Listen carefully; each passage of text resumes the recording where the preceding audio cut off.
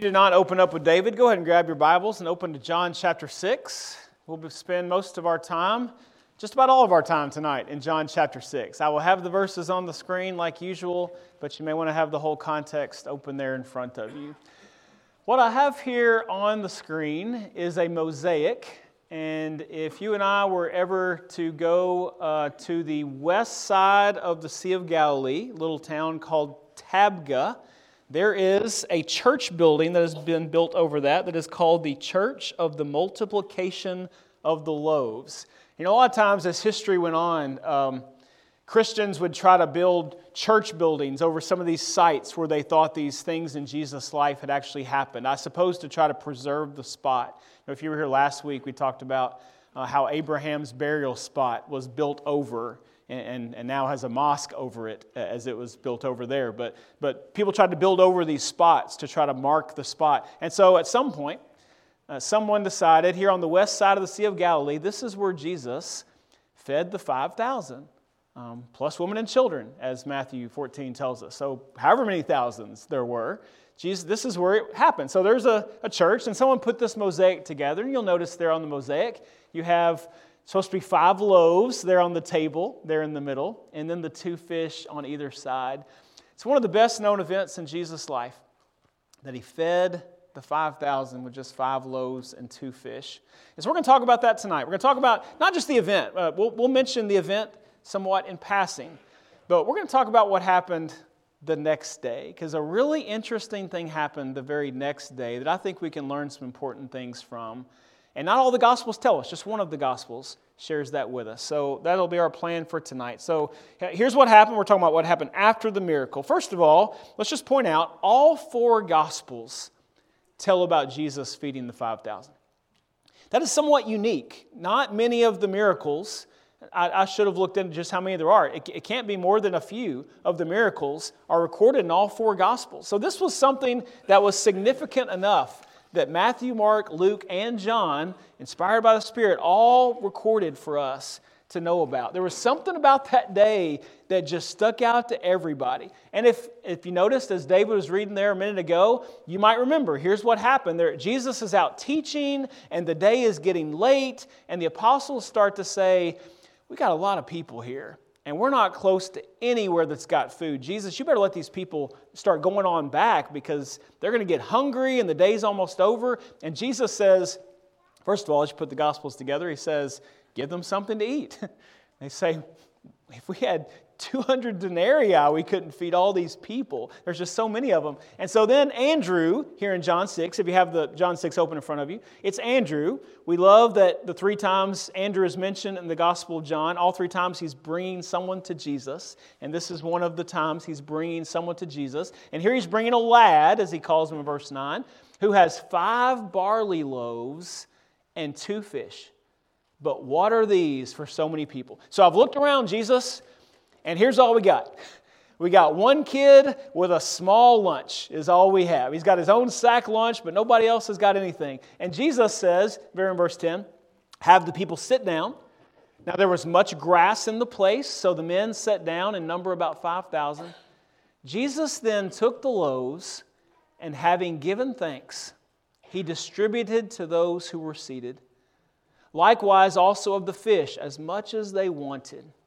And so I wish I could have seen the looks on the faces as Jesus just keeps handing out bread and keeps handing out bread. He wanted to show something about himself here that only God can do. He just keeps handing bread and keeps handing fish. And the people, there had to be laughter. That's what I picture on mine. There had to be at some point the apostles saying, are you kidding me? Like what is happening here? Why do we keep having bread to give out to everybody? And so it goes so long. You notice there in verse 11, as much as anybody wanted, this becomes not just enough to get by, as much as anybody wanted. Verse 12, when they were filled, he said to his disciples, gather up the leftover fragments so that nothing will be lost. If your mom told you growing up to not waste any of your food, who knew? She was being like Jesus all those years ago. But I don't know if that was the intent or not. But Jesus gather everything up so nothing will be lost. Verse 13, they gather everything up, and they filled 12 baskets with fragments from the 5 barley loaves, which were left over by those who had eaten. Jesus had done something only God can do. It didn't fit physics, it didn't fit science or the things we see in our lives. He was showing, I am truly God, and this is something that only God can do. It's in all four Gospels. But the Gospel of John gives us some unique things here, both in the event of feeding the 5,000 plus women and children, and also what happened the next day. Let me just point out real quick one thing in the event that is interesting to me, and here in verses 14 and 15, that only John tells us about. Back in Deuteronomy 18, Moses, and you'll need to remember this for John 6, Moses, as they're leading the children of Israel in the wilderness, remember the manna that God sent down from heaven? The people had no food, and the manna came down. They begged for food, and so Moses prayed. And so all the time they were in the wilderness, until they entered the promised land, God gave manna from heaven to give them enough food, a bread-like substance that they were able to eat all that time. And Moses had promised in Deuteronomy 18, God is going to give a prophet like me, Moses said. And when he comes, you better listen to him, because whoever doesn't listen to him is not going to be right with God. And so when they saw, verse 14, the sign of the bread that just kept coming and kept coming and kept coming, they connected it, rightfully so, with Moses. They said, hey, maybe this is the prophet.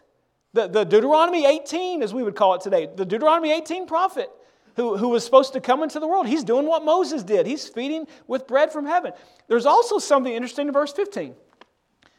Jesus, perceiving that they were intending to come and take him by force to make him king, withdrew again to the mountain by himself alone. The other Gospels don't tell us that.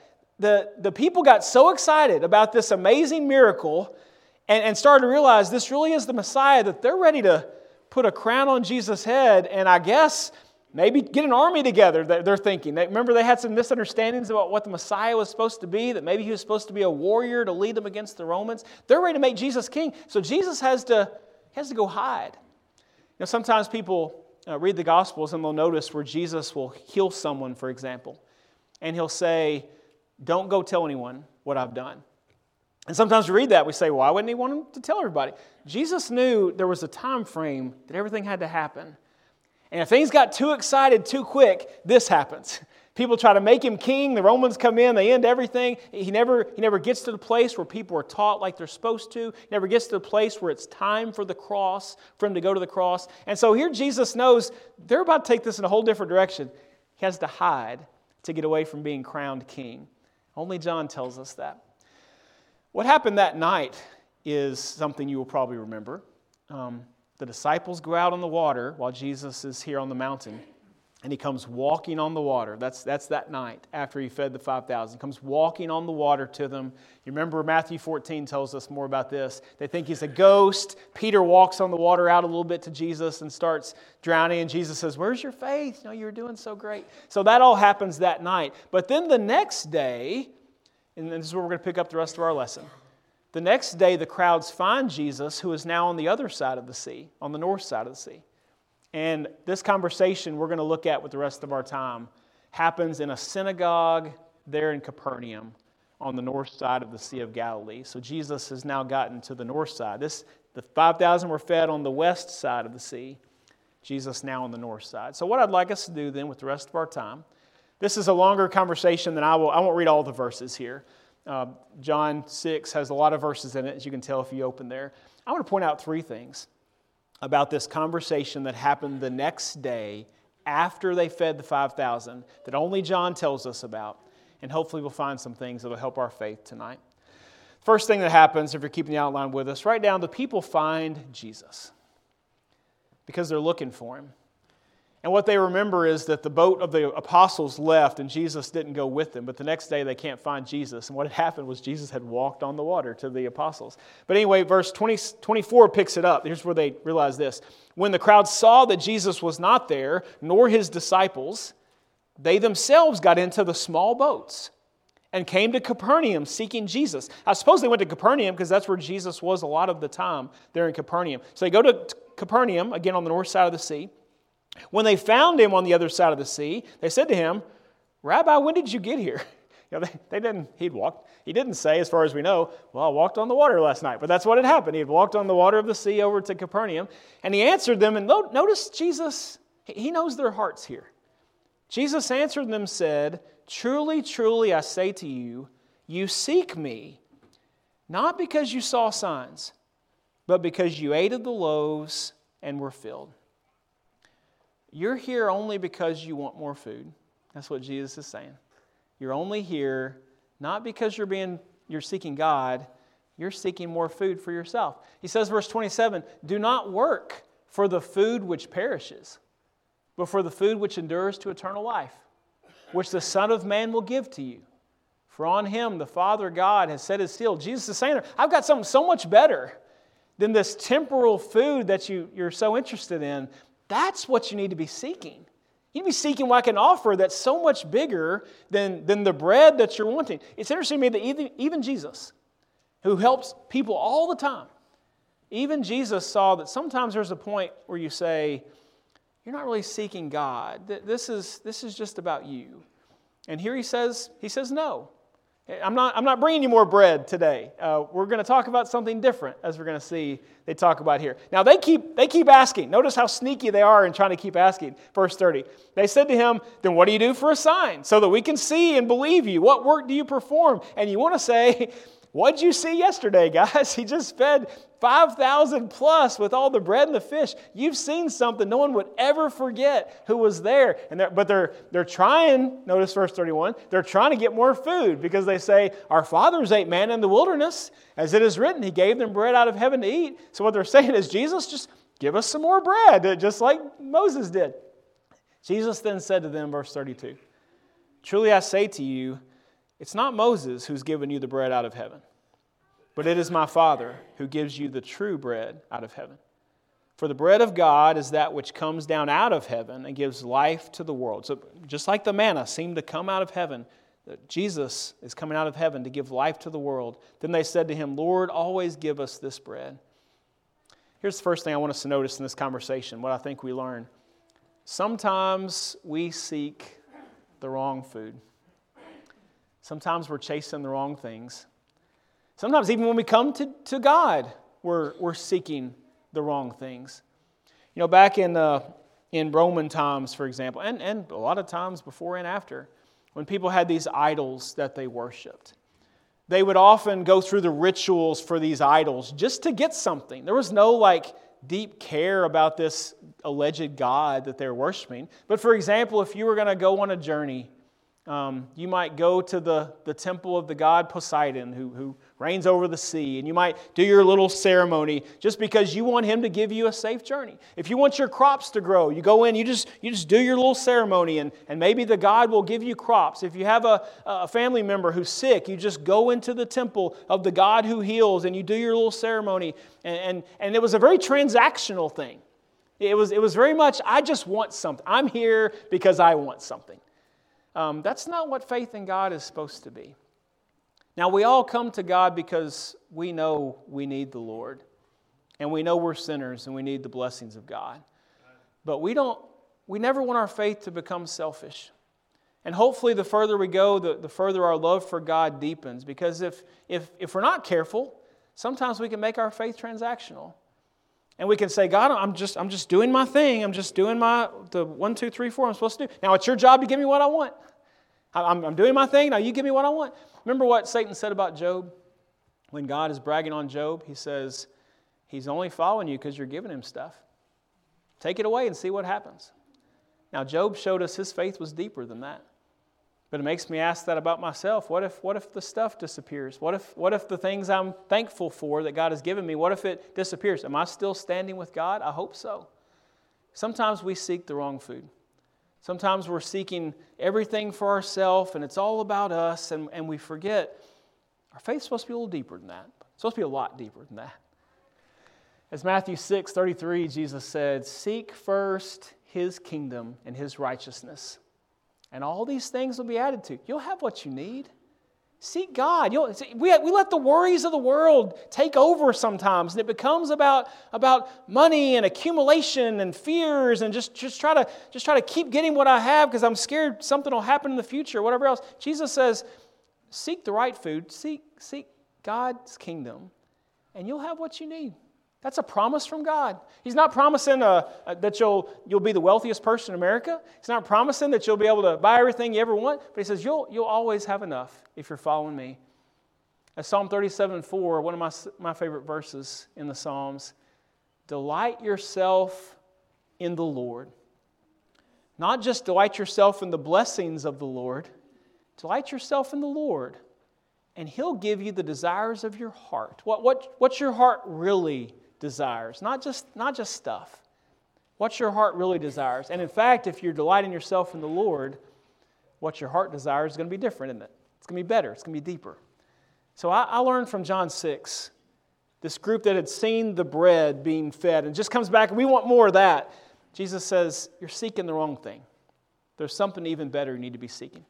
Second part here in this chapter then, you see the true identity of Jesus that comes out in this conversation. Starting in verse 35. That little F there stands for following. So verse 35 and following, if you haven't seen that type of notation before.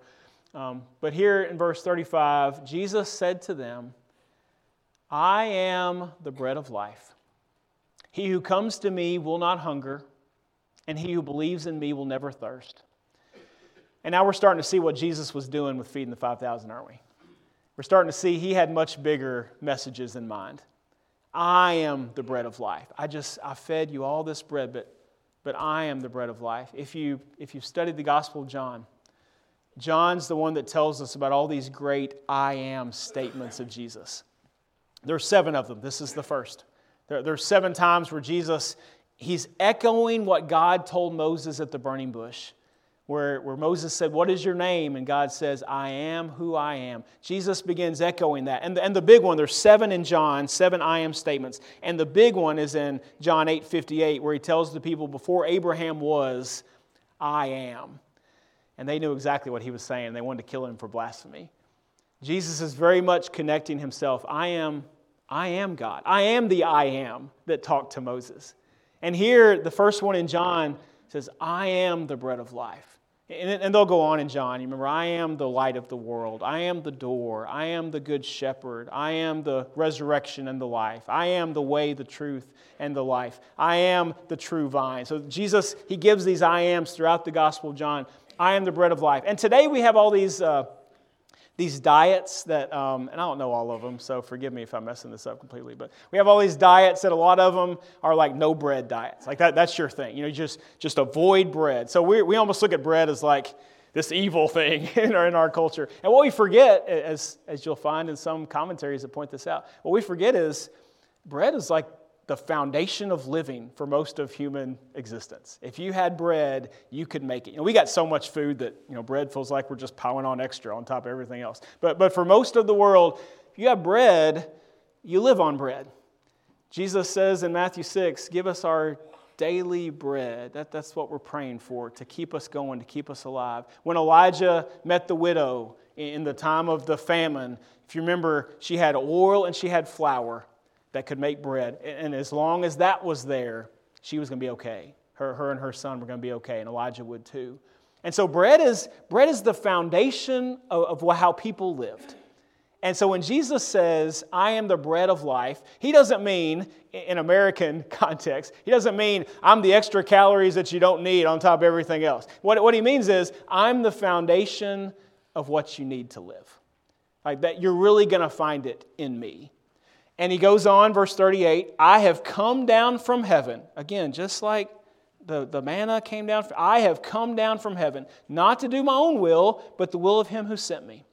Again, you're seeing the identity of Jesus here, the bread of life, the one who came from heaven.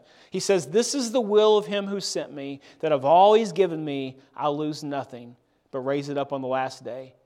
For this is the will of my Father, that everyone who beholds the Son and believes in Him will have eternal life, and I myself will raise him up on the last day.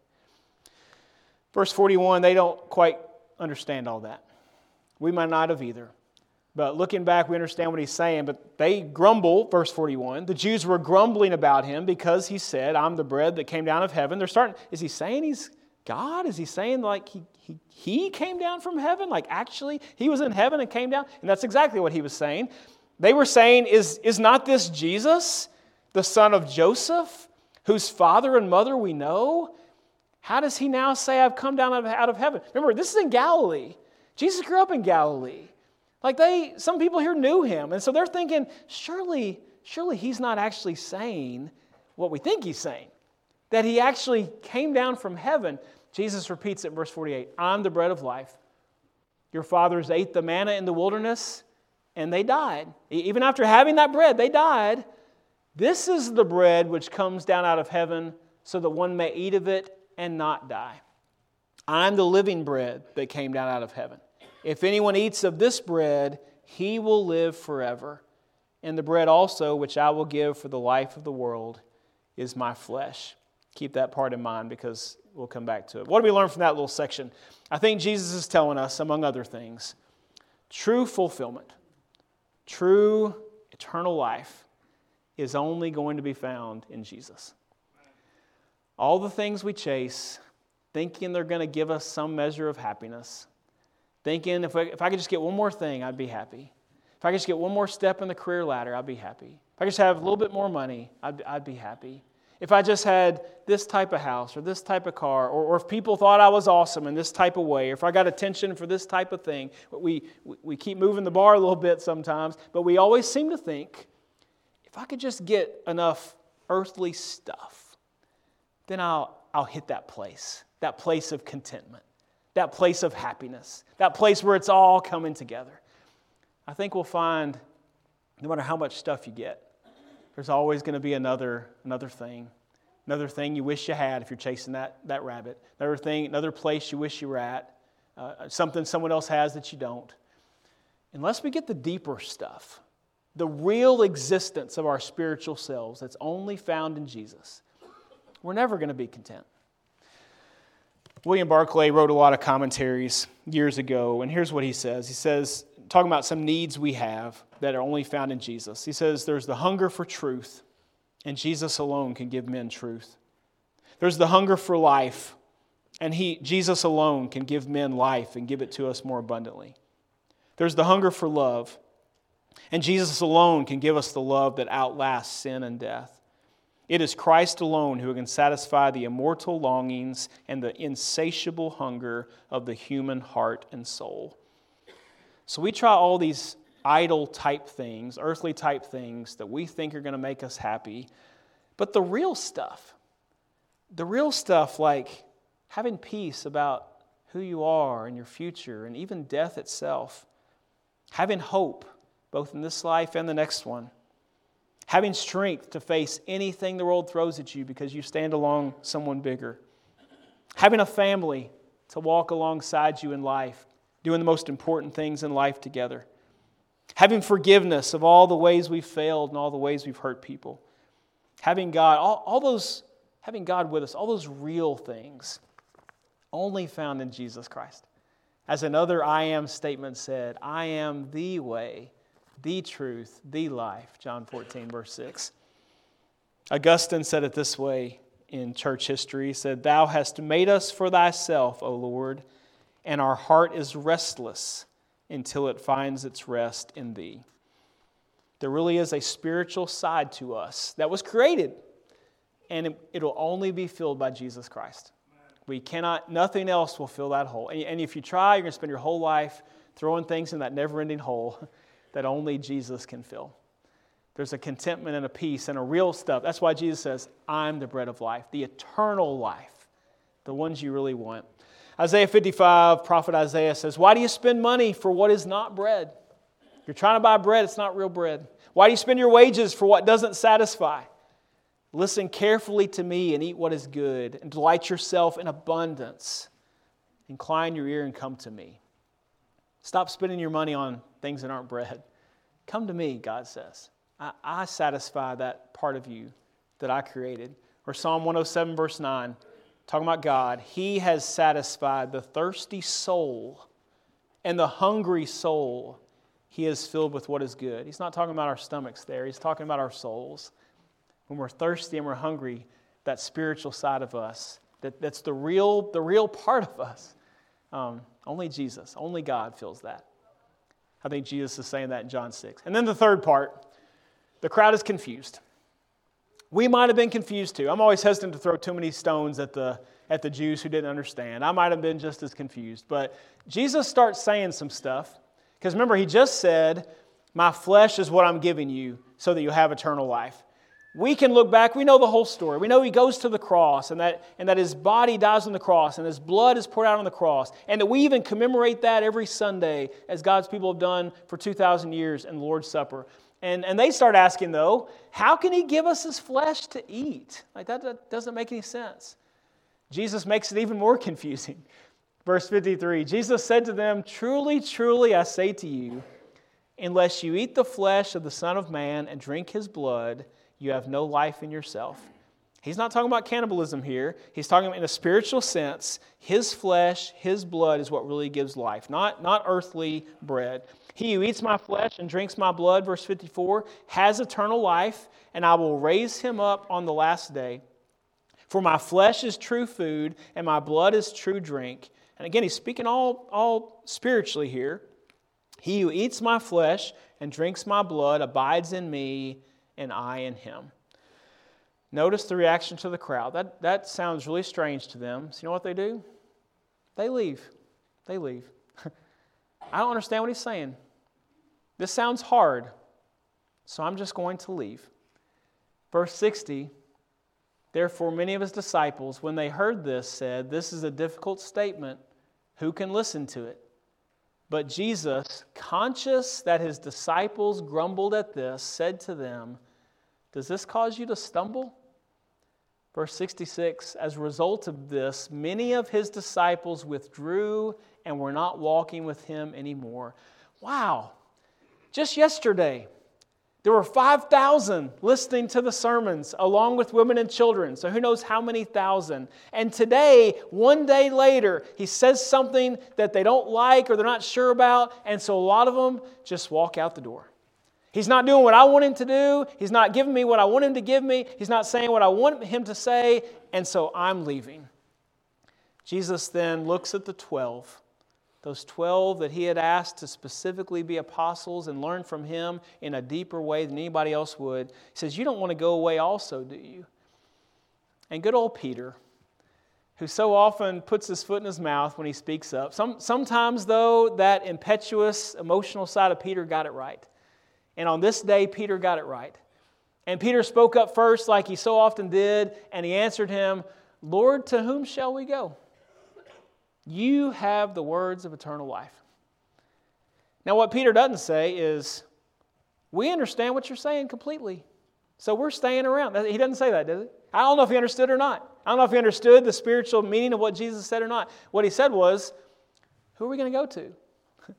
You're the one that has eternal life. And what he may be saying, I don't know if we have it all figured out, but we're with you, Jesus. We know who you are.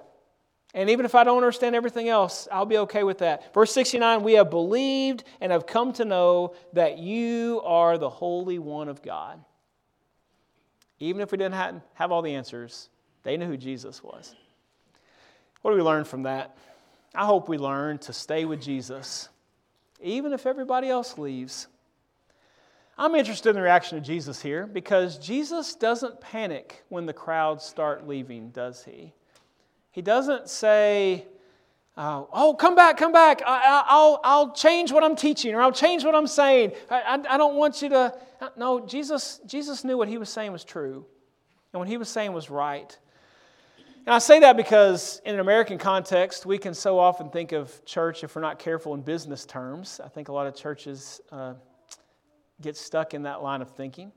And if anybody doesn't like what they're doing, hey, we'll change it. We'll change what we're teaching. We'll change what we're doing. I mean, surely if we're doing it the right way, everyone will like it, forgetting that we're sinful people and we all got our own ideas. We're all affected by our culture. We said here this morning that we feel thankful and we feel blessed because we have more people in our church family than we've ever had before. But that by itself, that's not a measure of success, is it? In America, sometimes we think that. Oh, there's more people. It must be successful. What's successful as a church is, are you doing the three things God wants you to be doing? Are you doing what God wants? Are you pleasing God? Number one. Are you helping each other in your faith? Number two. Are you reaching out with the light of God to the people around you? Number three. If you're doing those three things, it doesn't matter if there's 2 of you or 500 of you. If you're doing those three things, you're a successful church. But Jesus doesn't panic when the crowd starts saying, we're not with you anymore. He stays with the Lord. He stays with the truth. I hope we learned something there. That Jesus, whether the crowds came or went, Jesus was going to teach the truth. And He was going to stand on the truth. And hopefully more souls would come. Jesus cared about souls. He wanted more souls to come. But He was going to do it God's way no matter what. So let's stay with Jesus, even if no one else does. I hope that's how deep my faith is. That even if everyone else in the whole nation, the whole world said, I don't like what God said right here in this verse, so I'm leaving my faith. I hope I would have enough faith to say, God, I'm still with you. I've seen enough to know who you are. I've seen enough to know, even if I don't understand that verse, that you know what you're doing. And I'm going to trust you in all the cultural ups and downs. As Jesus said it in the Sermon on the Mount, enter through the narrow gate. The gate is wide and the way is broad that leads to destruction, and there are many who enter through it. The gate is small and the way is narrow that leads to life, and there are few who find it. And as we always point out, I try to point out when I read that verse, the gate's not small and the way's not narrow because God made it small and narrow. It's small and narrow because not many people want to travel it. You only make a road as big as you need it. There's an interstate that's multiple lanes from here to Nashville because a lot of people travel that way. Those smaller roads go to places not as many travel. Jesus said it's a smaller road to God because just not as many people want to travel it. I hope you and I have the faith to say, even if everybody's going that way, God, I'm with you. What do we learn from that John 6 conversation the next day after the feeding the 5,000? We've seen that we seek the wrong food sometimes. We've seen that only Jesus gives us true fulfillment. We've seen that we want to stay with Jesus like the apostles did here, even if everybody else left. Let's leave with this thought tonight. We all have needs and worries. You come in here tonight, there's probably something you're concerned about. There's probably something you're hoping for. It's probably something, you got all the needs of life, the needs of relationship and food and existence and all the stuff that goes into human existence. All those needs are there. Don't forget the words of Jesus in John 6. I am the bread of life.